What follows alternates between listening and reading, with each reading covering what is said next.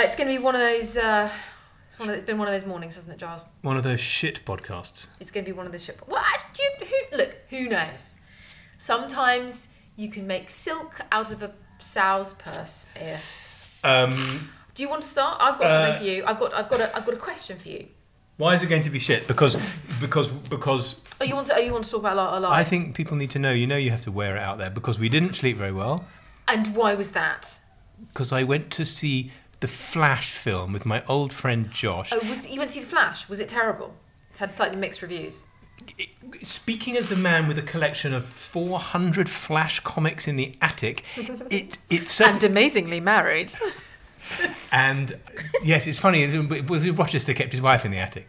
I keep my Flash comics in the attic. Really, I'd rather keep my wife in the attic and have my Flash comics here at the kitchen table. I understand. So I went to see this movie with my old friend Josh, and he ran around a lot, and it was kind of okay. And then all the universes blew up, and then I went for a Chinese. Great. But it's just sorry I came in at midnight, but I wasn't like drunk, smelling of perfume. No, you came in you came into clattering about and slamming doors and woke me up. And then an hour later, it wasn't an hour later. It was an hour later. I went back to sleep, and then you fucking poked me awake to tell me that our flights were wrong for our summer holiday when they weren't.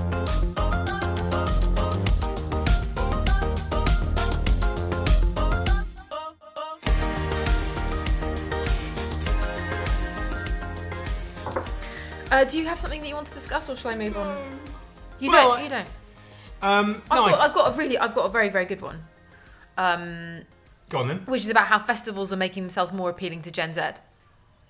Gen Z is the little one. They're the little ones, yeah. So Kitty is the last year of Gen Z, and Sam is the first year of Gen Alpha. So that's how little we're talking. Right. And it's about how festivals are going to be made more appealing for Gen Z. How could they be made more appealing for you?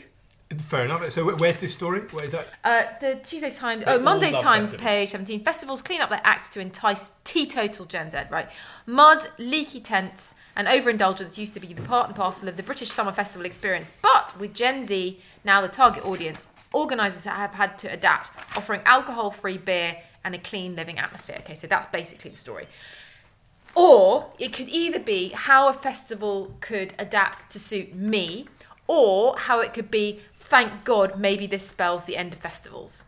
This spells the end of other people having fun, and I'm not. The first funny thing is what it's saying that so it's Gen Z don't like it being all muddy and. The festival organisers are increasingly meeting the wants of Generation Sensible, who are less likely than their forebears to drink, take drugs, or have sex.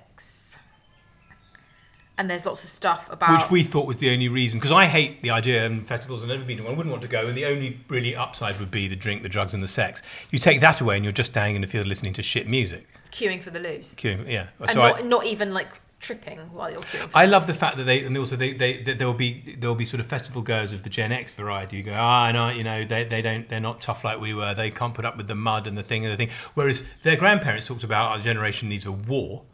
You know, they're not. Well, Glastonbury was 100% a certain generation's war. Yeah. Yes, exactly. This is the level of softness we've come to, where you've got parents who think that the children don't like it up, and they haven't been through the hardship of Glasgow in the 90s. Yes. When you could get punched by Liam Gallagher and have a wig out on die from bad ecstasy on illegal drugs. Yeah, exactly. No, I think Glastonbury. My antipathy towards festivals is sort of well known. Mm-hmm. Well, that's a bit pompous, isn't it? But boring? But it's like.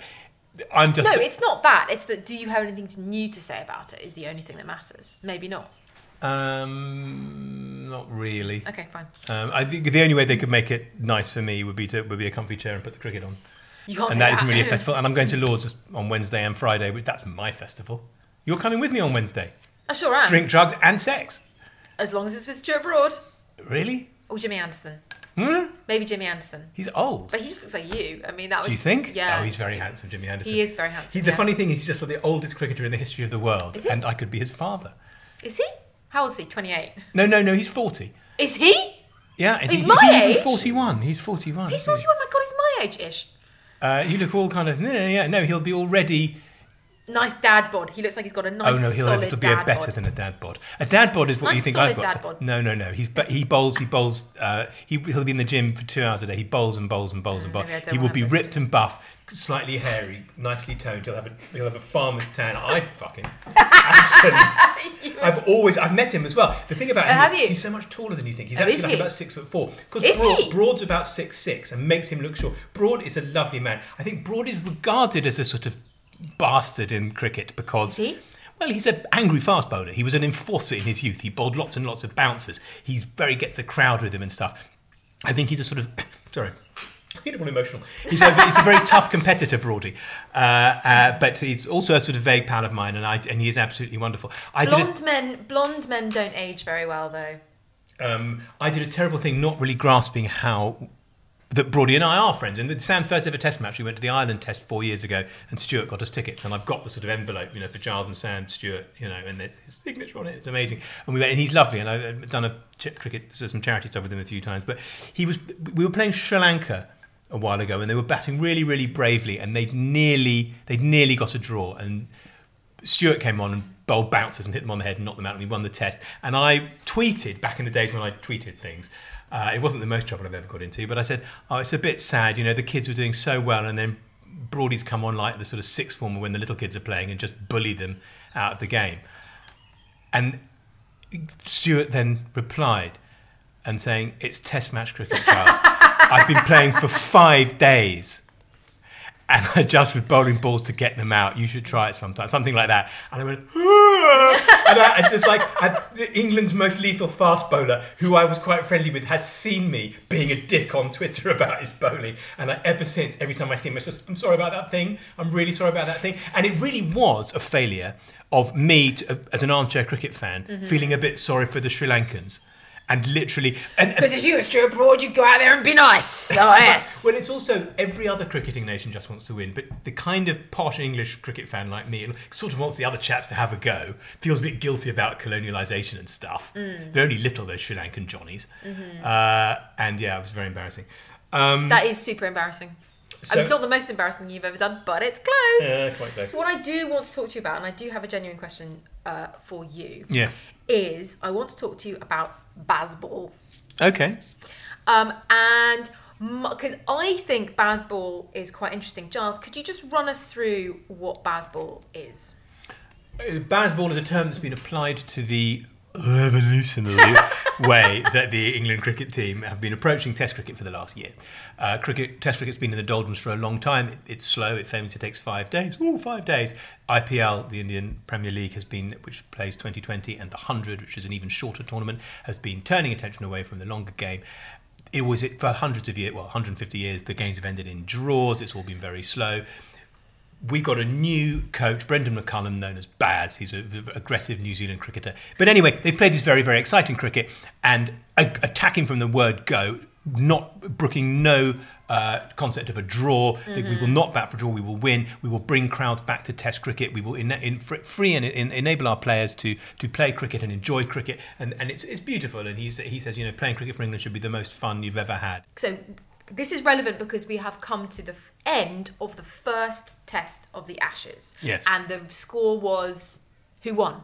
Oh, I see, Australia. Australia won. Okay. I don't want to even think about it. Am I I was watching the fucking Flash because it went on so late. And I had I to sit was there watching this stupid superhero movie. I felt for you as I watched the end of it with Sam. It was very, very exciting and then sad. Did Sam cry? He didn't cry, but he was very sad. So, Australia have won the first test, okay? And on the back pages of all the newspapers this morning, it's Bazball, Bazball 0, Australia, Ozball 1 or whatever. Okay, so am I right in thinking that Australia does not play like this? No, Australia. Are they playing old man defensive chasing? No, they're playing old-fashioned Australian aggressive but attritional cricket. Okay. Which is, some would say they don't go out there and just sort of flog their wickets away. Okay. What do you want to know? Well, my question for you is that as a columnist, as a male columnist who loves cricket, I reckon you get probably one cricket column per year, because otherwise it's just too boring. And we don't know how the editor feels about cricket. Do you know how the editor feels? We know he doesn't drive an He's Lexus. not a massive fan of it like the last editor. Okay, fine. So you've got one cricket column in you. Yeah. When are you going to play your cricket column? Is it too early in the Ashes to play your cricket column? Well, I don't know. I mean, I have written about cricket a bit this year. Have you? I've written about, well, in the context of Sam, I've written about Sam's cricket. But that was Notebook. Last year I wrote, my cricket column was about why Stokes is a brilliant captain, not despite having been caught up in a nightclub brawl, but because of being caught up in a nightclub brawl. But you haven't specifically addressed Bazball. No. I think that's a bit technical for the... No, I don't think it is. They were talking about it on Radio 4 this morning. No, I think Bazball is a word that's... Are you off, are you? No, I'm just getting... just wandering around, just bored. A bit more coffee, falling asleep. The thing that I think is interesting about this podcast, and no one else agrees with me, and I'm completely on my own, is the culture and a method of writing columns. And all columnists have their bugbears, right? All columnists have their things that they want to say, and they have to say them again and again and again because they feel like the first time people weren't listening, or they have their little high horses, or they have their little favourite pet subjects that they want to talk about. And I want to talk to you about, basically, you would just write about cricket all the time if you could, wouldn't you? Yeah. But you don't get to. You only get to write about cricket basically once a year. Is it too soon to go with your cricket column? I suppose there's a thing about, the thing is we lost and it's really depressing, and the idea was we're all meant to be having a great summer and now we've lost. So should we just forget about it? No, but you've got 4 more tests to play. Yeah, but if you lose the first one... Is that just it? Yeah. That doesn't seem to me like a very Bazball attitude. No, it's not. The thing is, but can they carry on playing Bazball in the face of it? I don't think I could really write about cricket in that way. I think I could probably... We've lost the first test, but we've got to come back and plug on. What can we learn about... What about life? What about... Yes. So it's like you're 53. You've been fired, or your mortgage has gone up. How do you come back? Can you come back from this? Can you apply Bazball to life?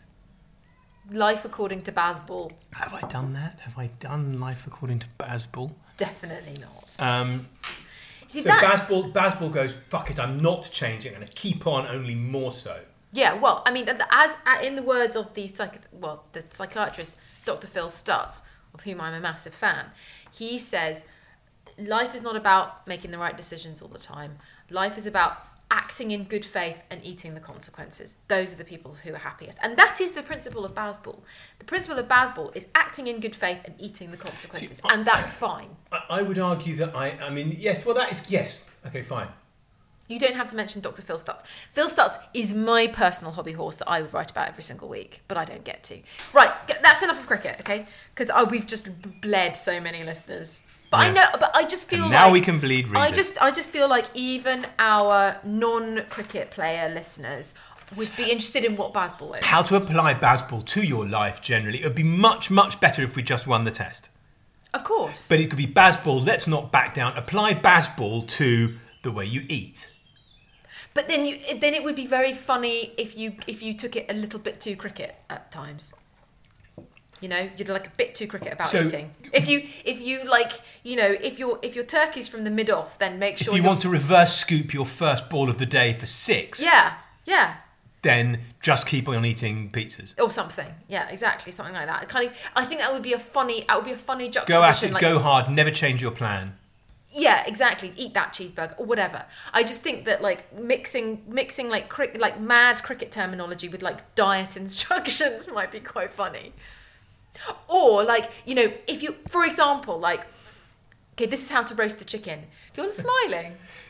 Yes, but that would be hard to extend. I think roasting the chicken. No, if the pan is like the wicket, right? Roasting a chicken in the Bazball style would be the traditional way with the chicken is to let it come to room temperature, fill it with onion and sage and garlic and a lemon, and then put it on at 200 degrees for 20 minutes, and then turn it down.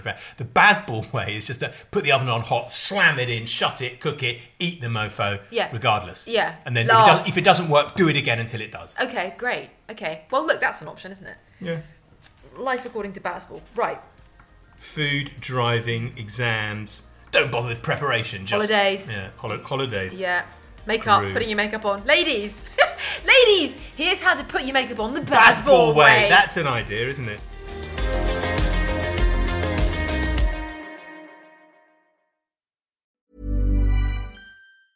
Ryan Reynolds here from Mint Mobile. With the price of just about everything going up during inflation, we thought we'd bring our prices down. So to help us, we brought in a reverse auctioneer, which is apparently a thing.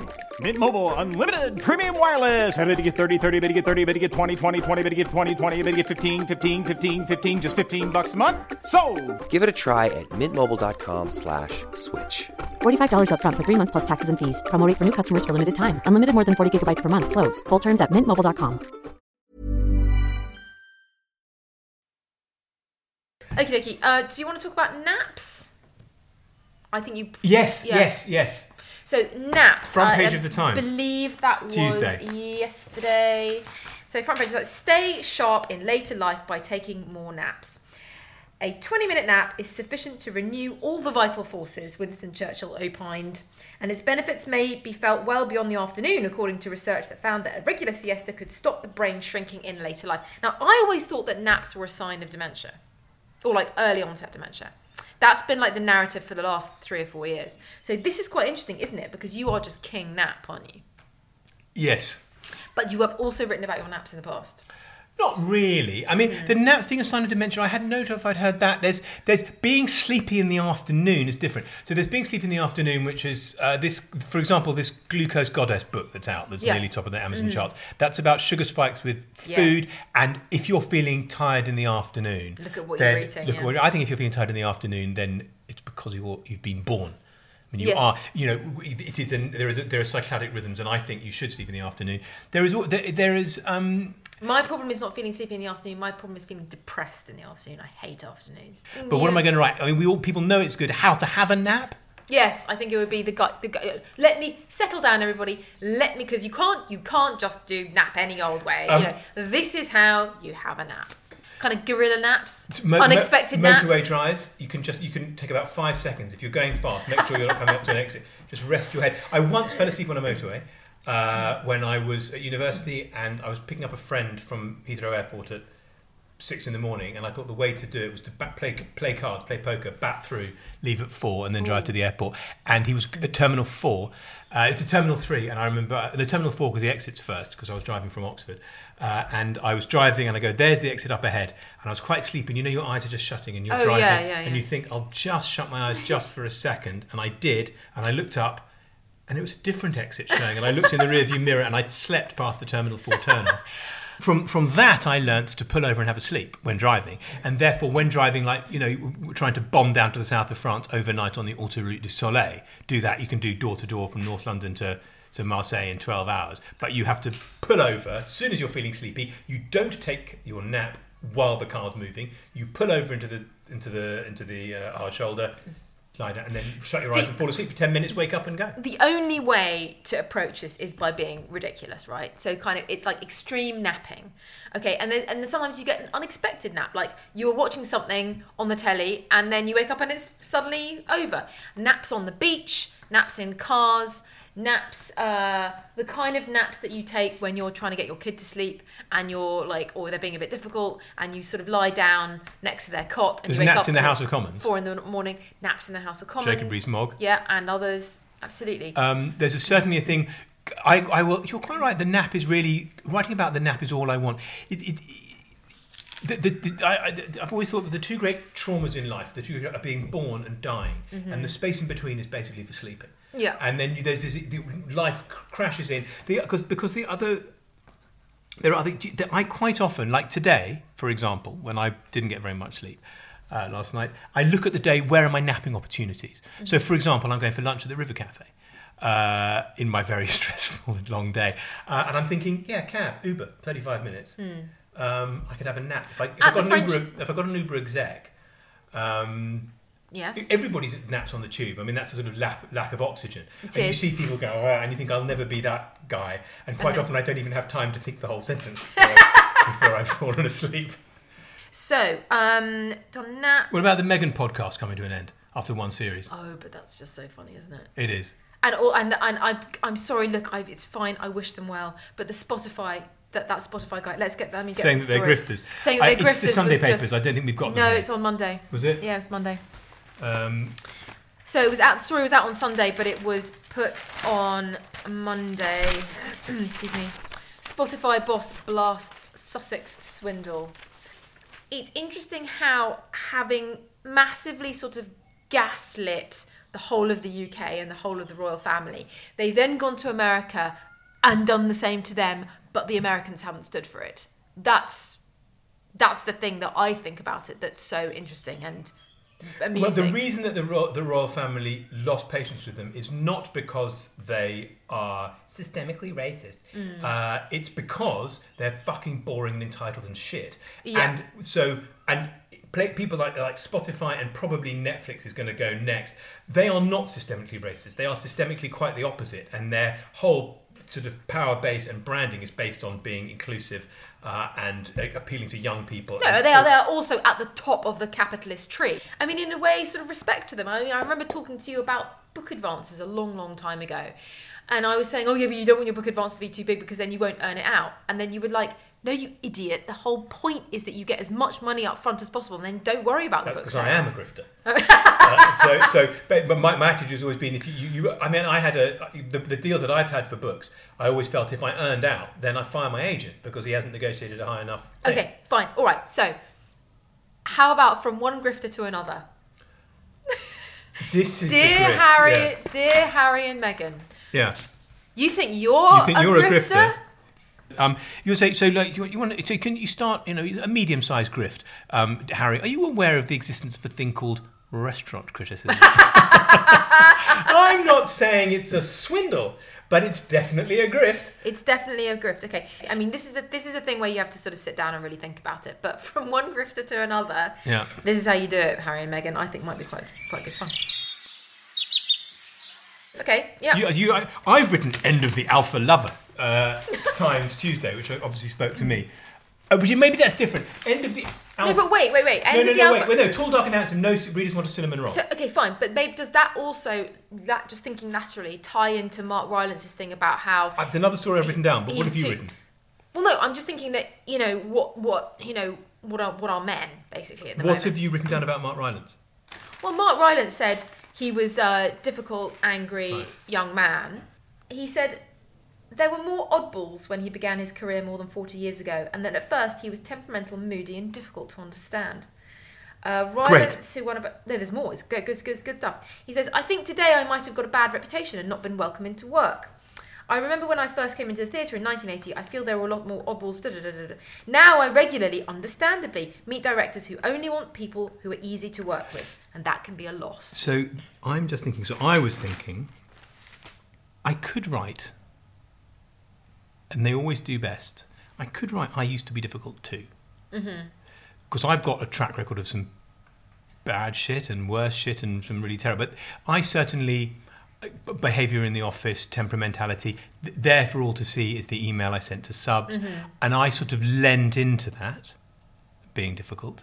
And, as you know, when I was first at the Times, there were complaints about me, a number of things from smoking in the office in non-smoking areas, hard to imagine that world even existed, disregarding the whole of the rest of the office when on the phone, just shouting that, having inappropriate posters on the walls around my desk. That all kind of rah shit. Then disrespecting someone. Then email was invented, and I would send emails to colleagues that were there. And there was, and then other things. And then Twitter came along, and everything was fine. And then I got fucked on. But the problem is, I lent into it and developed a kind of professional personality out of it up to a point. It's very, very hard to get away from, and I'm probably not difficult anymore. But I wish I hadn't been difficult then, or it used to be a world you could be difficult in. Yes, I think that's more it. I mean, being difficult differentiates you, and being difficult got me a long way, but it only gets you so far. Yeah, it does only get you so far, particularly now. It's very, very hard to be difficult. So then I could write a sort of, difficult is only interesting up to a point, because you have those kind of alcoholic actors. Johnny Depp, sort of difficult, too difficult. Ezra Miller, we were talking about with The Flash, he's come up with he's been doing some bad stuff. Has he? Okay. I mean, there's a difference between... Jeremy Clarkson punching people.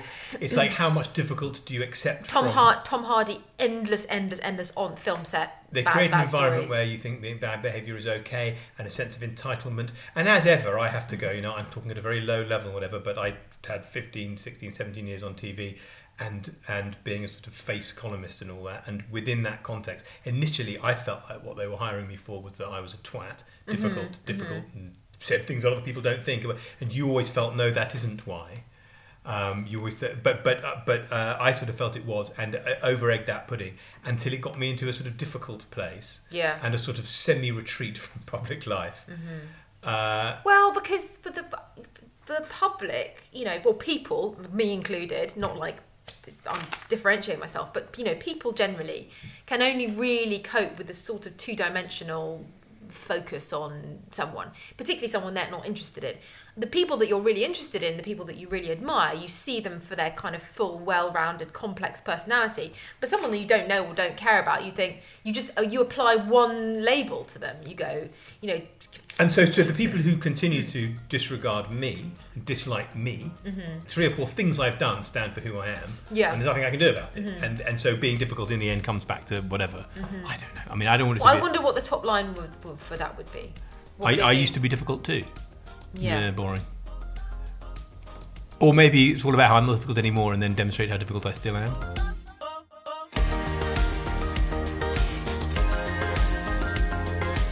You've been listening to Giles Coren Has No Idea with me, Giles Coren. And me, Esther Walker. To find out what I wrote about in the end, pick up a copy of the paper or treat yourselves to a digital subscription.